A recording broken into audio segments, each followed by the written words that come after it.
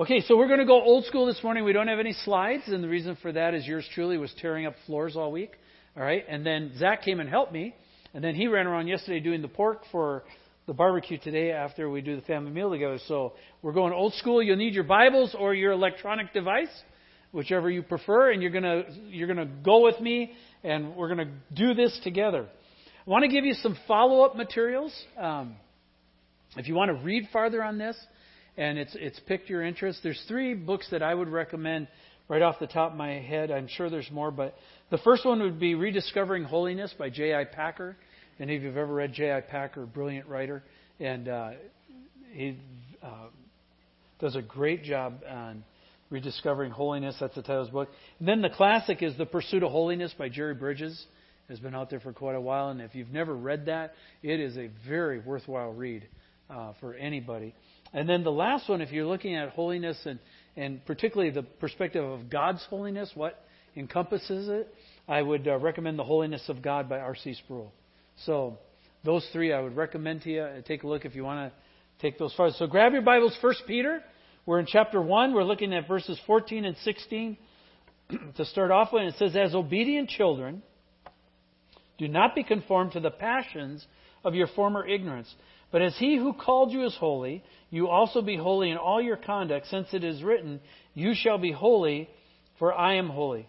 And we've been getting a lot of response off of this series and wrestling. One friend wrote me this week, and he gave me permission to use this. He said, "I've really appreciated your series on 1 Peter and enjoyed the last sermon on holiness. I'm not sure what your plans are for this Sunday, but if you continue the topic, where do we draw the line between imputed holiness from Jesus' death/resurrection and personal holiness, which comes from our actions and what we don't allow in our lives? The commandment, 'Be holy,' implies action on our part, but how do we prevent ourselves from sliding into religious actions to obtain a holiness on our own?" He says, "I find for myself this is a battle that fights into not turning into legalism." Right? And some of you, if you've been in those kind of traditions and sort of things, where if you do all the right things, then you're holy, right? Kind of thing. And so it's a very valid question. And the question is, how much of holiness is of us, and how much of holiness is of God? And there's several different camps when it comes to holiness. One camp says that it's all dependent on God. So just sit back, relax, trust, and He will do it all. Just wow, right? And another camp says, no. It's totally dependent on our obedience, because we're talking about inheritance here. And so it's dependent on our obedience, and it has to do with self-will and discipline and following through on what the Lord has asked us to do. Another camp says it all has to do with thinking. If you think differently, if you change the way you think, then you'll act differently. And so it's incumbent to think differently about holiness. And another one says that if you conform on the outside, the inside will follow right along, right? In other words, if you practice the outside stuff, then the inside will just line up.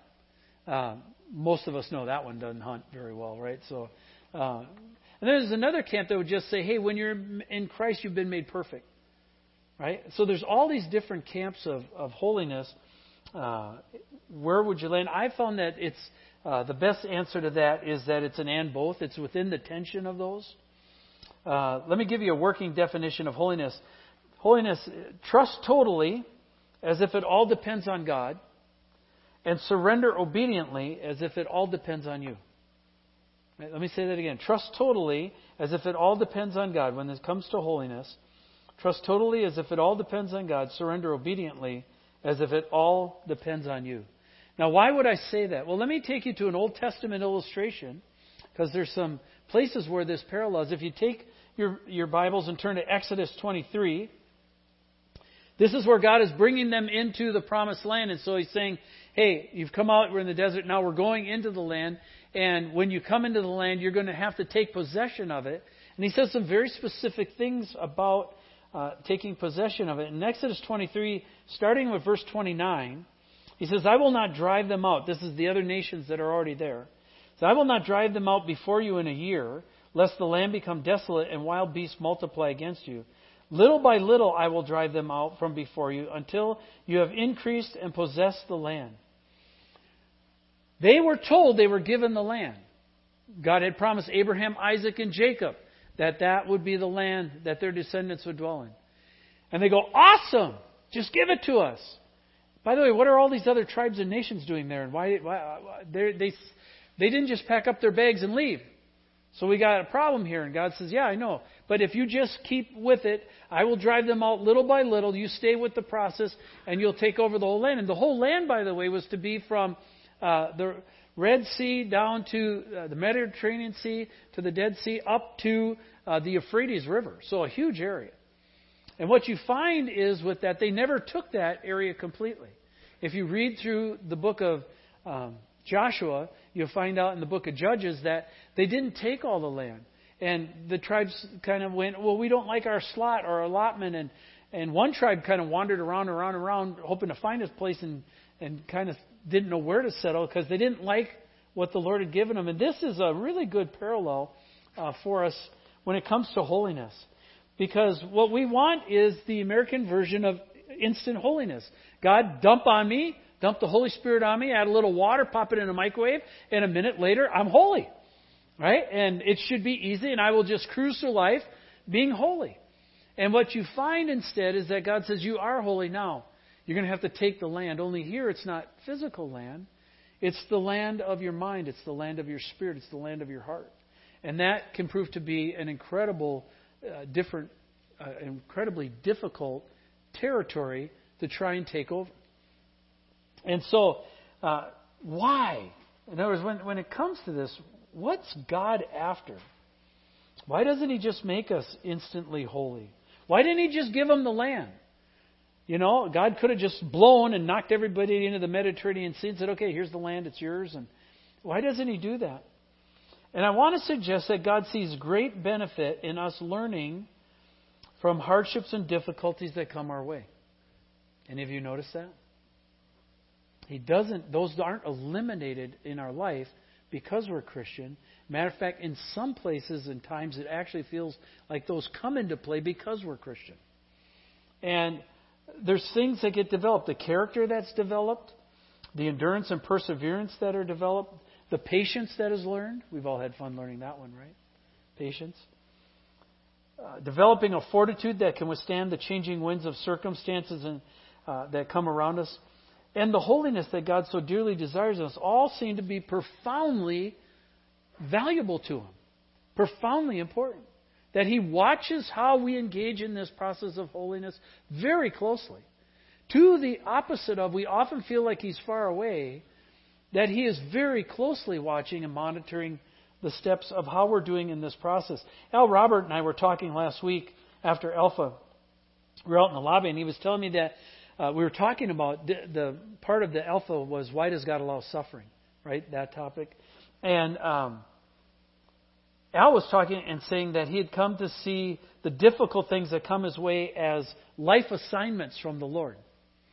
And he says, I have a conversation with the Lord, and he says, Lord, this is difficult. I don't really want to do this. And he goes, I know, but you can. I've equipped you to do it. So I'm asking if you would shoulder this and take this on. And he says he's come to see it as assignments being asked by the Lord, and that in the Lord He's capable and able of carrying them out. But he says he finds he's stretched in places that he really doesn't like to be stretched, in ways he doesn't really like to be stretched. But he says as he's seen it, that these difficult things that he goes through become avenues for holiness. They become learning more about Him and being holy, and more about God and how God is holy. So go back to 1 Peter where it says, as obedient children, do not be conformed to the passions of your former ignorance. That's a very fancy way of saying the way you used to sin. Don't go back to the way you used to sin. Keep moving forward towards the kingdom. And Peter's drawing on his knowledge from the Old Testament. If you take your bulletin this morning and look at the front, you say, how would you know that? You'll find on the front here is a quote from Leviticus, and it's the exact same quote that Peter uses in 1 Peter, because that's where Peter pulled it from. He's drawing from his knowledge of the Old Testament. Now, Leviticus is not the book most of us usually go to if we're going to have a quiet time. Right? That's kind of one of those books like, why did God even put this in here? Because it's a bunch of these and that's and do this way and build that this way. But if you look at the book, the whole book is about holiness. When you look at it through that lens, it really jumps and comes alive because you're starting to realize God was talking about a people that would be different, a different people. And He was warning them to not become like the nations around them. They were not to be like the Egyptians. That's where they came out of. They weren't to be like them, to do the practice they did. And they were not to be like the Canaanites, the land they were going into. They were not to take on their gods or do the things that they did in worship and sacrifice. And through the whole book of Leviticus, what you realize, there's three major strands that are woven together. If you look at verses 18 to 20, or chapters 18 to 22, we won't this morning, 18 to 22, it's all about holiness. Holiness with the priests, holiness with the tabernacle, holiness with the sacrifices, holiness for the redemption of sin. It covers all of that. And there's three primary areas that God talks about. He talks about worship, He talks about service, and He talks about sexuality. And I want to suggest that those three chords can be interwoven together, and they either form a really strong cord and rope, or they form enormous impurity, an enormous debauchery, an enormous destruction woven together. And it all depends how they're woven together, and God knew that. Let me give you an illustration of how that works. So, what happens is if worship goes sideways, like for Israel, God did not want them to worship the way the Egyptians did or the way the Canaanites did. And that's because a lot of their worship revolved around pagan rites, which included sexual orgies and things like that. God was looking for holiness in His people. And so if they worshiped that way, they would immediately tip into twisted sexuality, and then their sacrifices would all go sideways, so that they would actually practice human sacrifice and other things that these nations did. So worship would go sideways, sexuality would go sideways, and then sacrifice would go sideways. If they practiced the sacrifices, their sacrifices would go.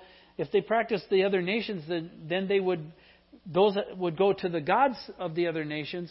And again, if they did that, then it would twist. And if they went sideways in their sexuality, then their worship and their sacrifice would kick off. That works the same way today as it did back then. Right? Why are the churches not packed out? Why? Now, this morning is a pretty good crowd, right? But you're all junior high parents and got an extra sleep in this morning. But why are thousands and thousands and thousands of upon 10,000s of arenas packed for football, but not church? Well, there's a good reason for that. We don't want to be holy, okay? Because we like the idea that we can get away with some stuff. And most of us like a little holiness and a little sin, right? And if we can just keep a little holiness and a little sin balance, then it's all good, because I get to dabble in both, and then it works, right? I got one foot in the world, one foot in the kingdom, and it kind of works. And what you find out, though, is that it doesn't work for very long, because there's a pull to it, and once it starts to pull, it tips. For example, worship. Why would I want to come on Sunday for worship? That's my day of rest. God doesn't need rest. He's eternal. I need rest. I've taken it off from Sunday. I'm not getting up in the morning. Right? And so if my worship goes sideways, why would I give to something I don't go to? Right? So then my giving goes sideways. Well, then if my giving goes sideways, then as I'm looking, then I can go and I can say, well, if I don't go to church, if I don't give to church, if I'm not paying attention, then what's available to me? And on the internet, what's available to you? Everything. Most of which is twisted, and much of it which leads to twisted sexuality. So we go, I want to play, and so we go out and we play. The same thing is true about sacrifices. Why would I give God my best? I can barely make ends meet. And is that what God's all about? Is God just wants my money? And I don't want to give Him my money.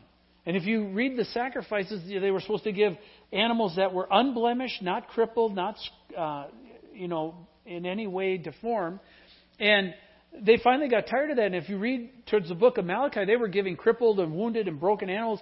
And God says, hey, give them to your governor, see if he'd be happy with it. Right? I.e., it was burdensome to do what the Lord wanted. It was a pain. It was like, oh my gosh, some more. And so they didn't want to give their sacrifices. Well, when you don't give your sacrifices, how well do you worship? It's all connected to your heart, right?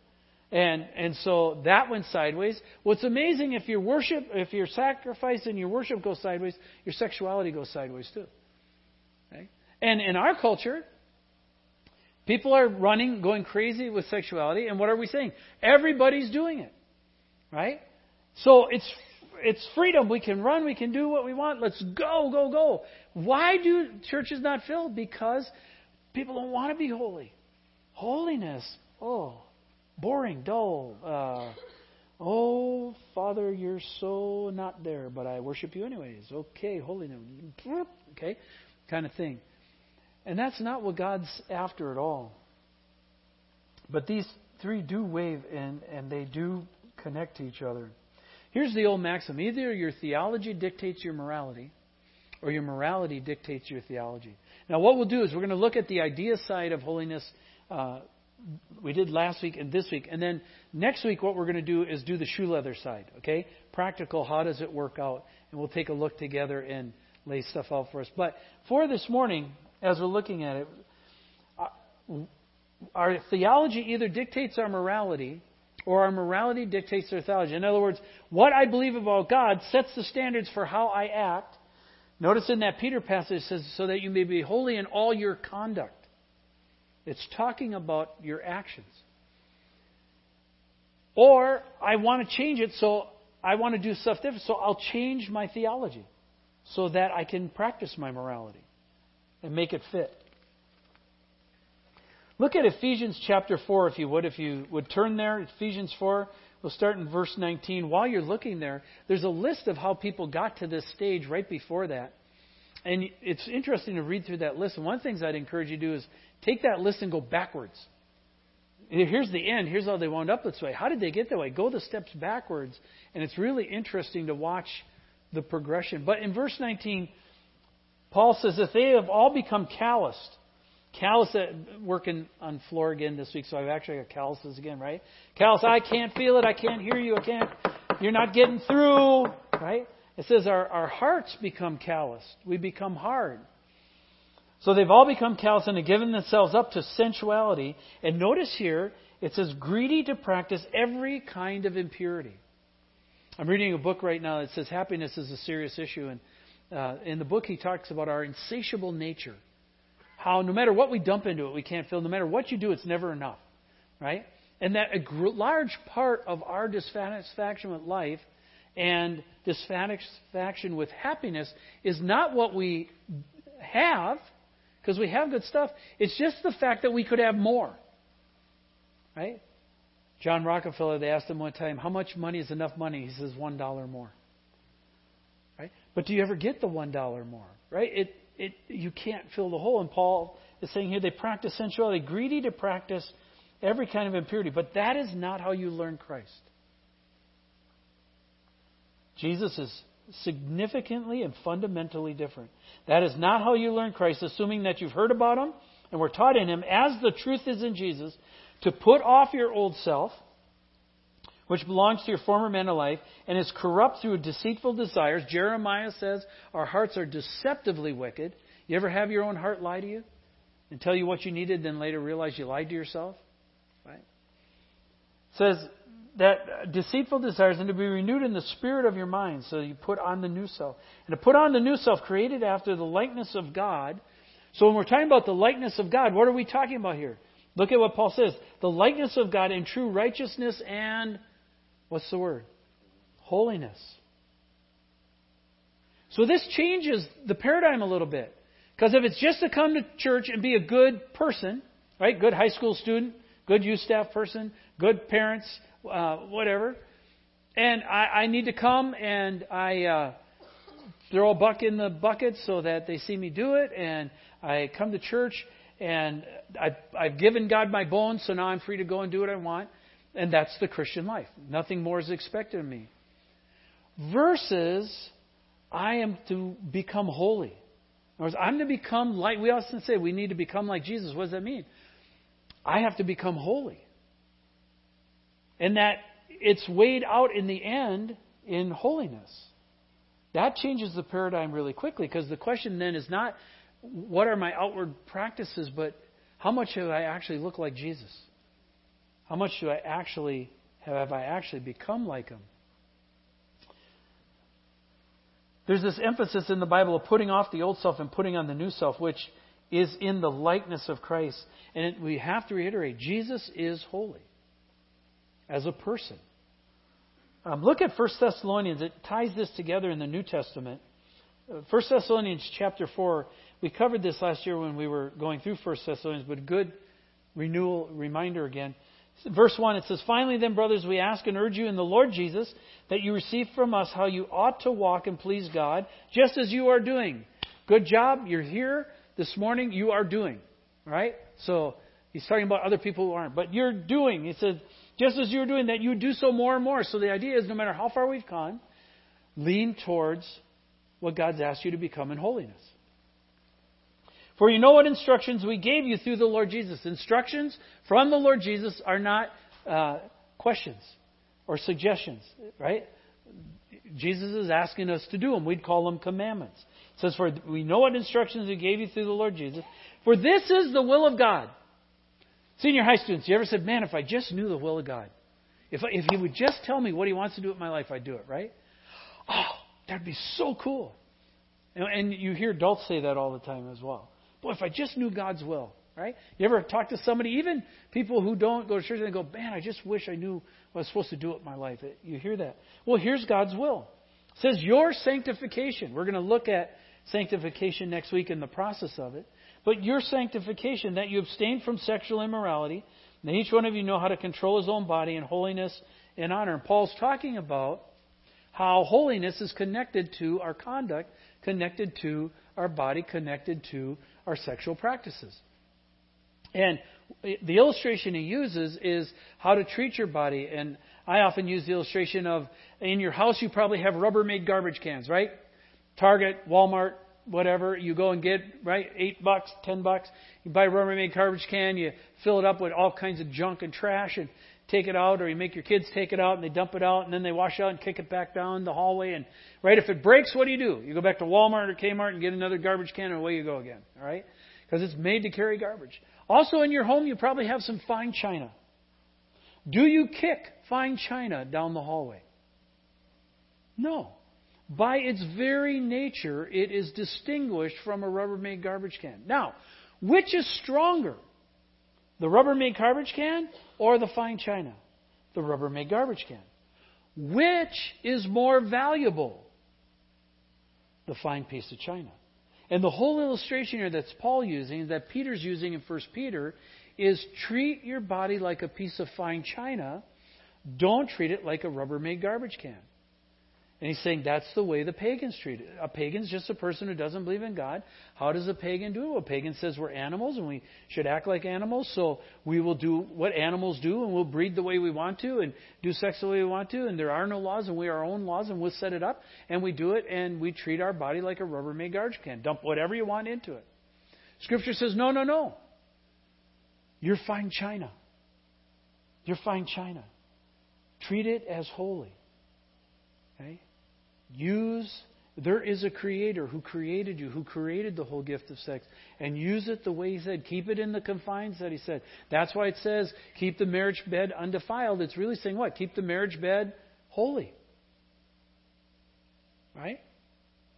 So, when you look at this is tied to all of. Then this passage goes on and talks about the fact that it says, don't cheat or wrong or defraud. Don't rip each other off this way, because if you do that, it creates massive problems. And one of the problems it creates is that God becomes the avenger in this whole deal. He comes in to right the wrong. So a wrong's been committed. It's God who rights the wrong. So here's the catch-22 if you're a Christian. If you're sinning sexually, when you're praying, the very guy you're praying to is the guy coming after you to right the wrong. heck of a catch-22. Okay? I've been there. Anybody else been there? Woohoo! No? You guys are clean. You're holy. Yeah, it's a predicament. Right? And so Paul's saying, if you reject this teaching on sexual holiness, he said, if you reject this teaching, you're not rejecting man, but God who gives you His Holy, what? Spirit. Notice it's the Holy Spirit. We use that name like my name, Steve Mitchell, Holy Spirit. So we don't think much about it. We don't pull it apart, but it is the Spirit of holiness. This Holy Spirit. So when the Holy Spirit comes in our life, He comes in to clean us, to wash us. We were at prayer this morning, and Dave Reber, God gave him the illustration. We were praying about holiness. He said, it's just like when my kids were little. He said they were tiny little kids, and they didn't even know how to wash, but we'd bath time, and you washed them, and they got all clean, and it was so much fun.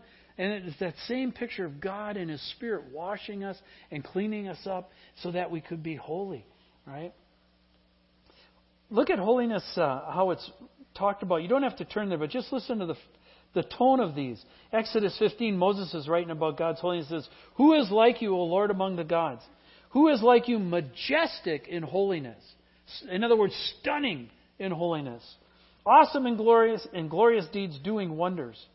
1 Chronicles 16 says, "Ascribe to the Lord the glory due His name. Bring an offering and come before Him. Worship the Lord in the splendor of His holiness."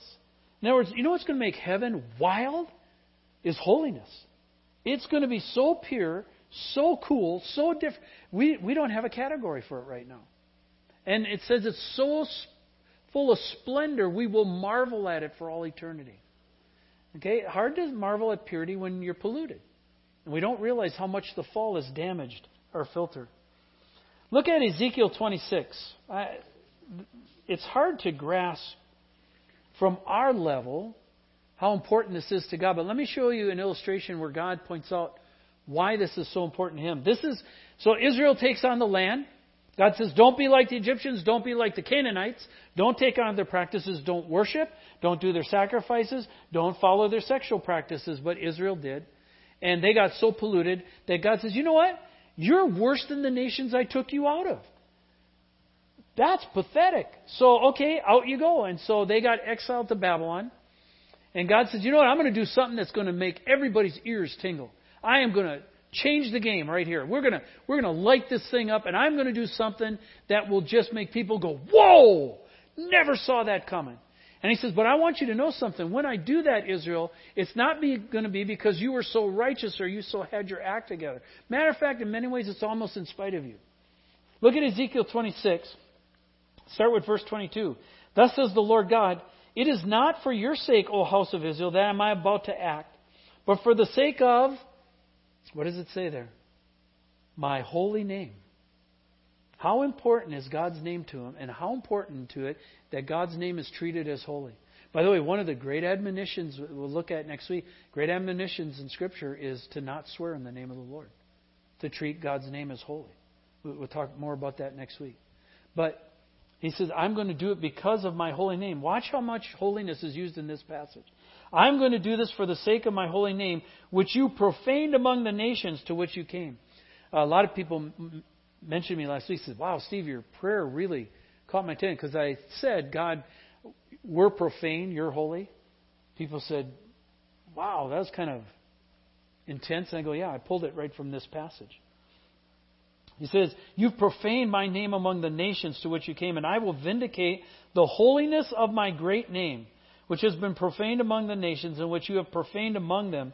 And the nations will know that I am the Lord, declares the Lord God, when through you I vindicate my holiness before their eyes.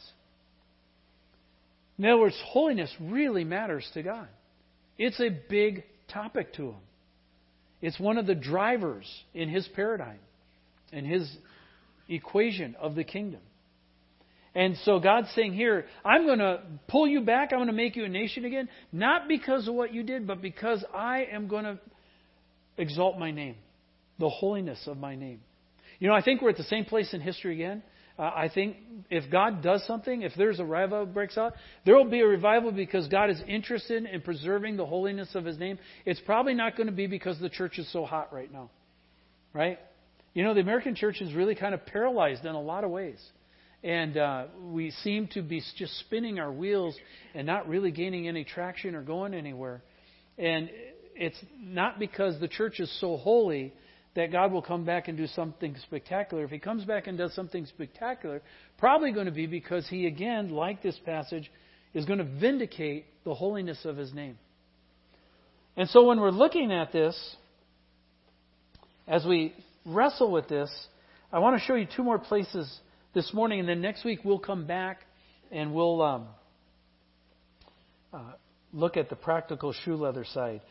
Go to Romans chapter 1. Romans is a phenomenal book. It's often been called the mini New Testament, and people spend all their lives in Romans and spend their time memorizing Romans, and much of what we know about theology and God comes from the book of Romans. And Paul sets the tone right in the first chapter. I'm going to read verses 3 and 4. In Romans 1, 3 and 4, it says, concerning His Son. So Paul's argument is that this whole book is set up concerning His Son. Concerning His Son, who was descended from David, according to the flesh, and was declared to be the Son of God in power, according to the Spirit of holiness. In other words, even Jesus' affirmation as Son of God, His death on the cross and His resurrection was accomplished by a spirit of holiness. By His resurrection from the dead, Jesus Christ our Lord. This, again, spirit of holiness is woven in there. Go to 1 Thessalonians chapter 3. We were in 4 earlier, but look at what precedes it in chapter 3. In chapter 3, the end of the chapter is what precedes the first 8 verses we looked at just a few minutes ago. And in 1 Thessalonians chapter 3, verses 11 through 13, it says, now may our God and Father Himself, our Lord Jesus, direct our way to you, and may the Lord make you increase and abound in love for one another and for all, as we do for you, so that He may establish your hearts blameless in what? Holiness. There's this tie, and you see it right here. First, what's Paul's injunction? Pray that you'd glow and abound in your ability to love for each other and for all. And then that's tied to being blameless in our hearts for holiness. You know, it's interesting. It's easier to love if your hearts are pure. Right? It's easier to love the way God wants you to love if your heart's pure. It's hard to love right when you have crooked or competing motives within your heart. And so God ties the ability to love well with the idea of doing holiness well. They're not inseparable. And so Paul is saying here, holiness before our Father at the coming of our Lord Jesus with all His saints. Again, it's rolling out at the end. Holiness is going to be revealed at the end time. So if you think through the judgment in terms of holiness, it's really sobering. And this is where I'm talking in over my head, okay? So high school students just know that. Like, you know, the pastor's always got it all together, right? And he's perfect and you're not, and he tells you how to be perfect, and someday you hope to be like him. Okay? No, not so much, all right? This is where I realize, wow, I have a lot of things down in terms of Jesus and salvation and that kind of stuff. But when I start measuring it by holiness, I'm in the ditch with you. Right? I'm in the ditch with you. And I realize my pursuit of God is often hindered because of my perception of what holiness means. Because to me, somehow, and I don't know where I got this idea, but in my carnal nature, holiness is boring. Holiness is fuddy-duddy. Holiness is kneeling for 24 hours and praying and, my goodness, God, aren't you awesome? And that's what we get to do for eternity. Boy, that sounds really bad. I don't know about you guys. That does not sound like a great time to me. And so I realize I have a twisted concept of holiness. And that a large part of what God's been doing in my life, these some 35 years that I've known it, is trying to straighten the twist out. And what I've found is the twist is far more resistant and far more layered than I would ever give it credit to being. How do I know that? Because when I measure it against holiness, I see how far I come short. Right? So I'm talking way over my head here in terms of possessing holiness. I can tell you of holiness, and I'm sure I've come a long way in holiness. But I know I have a lot farther to go and the farther to go looks daunting to me. All right? So I share that with you because I'm sure that's probably your same struggle.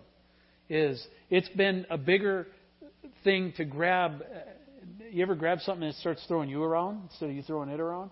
That holiness is kind of like that. And so next week we're going to come back and look at the practical shoe leather aspects of it. But for this morning, I want you to think about how far have you gotten in holiness? Often we'll say, how far have you gone in faith? Well, it takes great faith to be holy. Do you really believe Jesus is enough? Remember last week we said Jesus is his own reward? That's what the end result or the end reward of holiness is Jesus. Okay? How far have we gotten in our journey with holiness? It's a profound thought. We'll spend more time on it. Let's pray. Father, as we wrestle with this and think about it,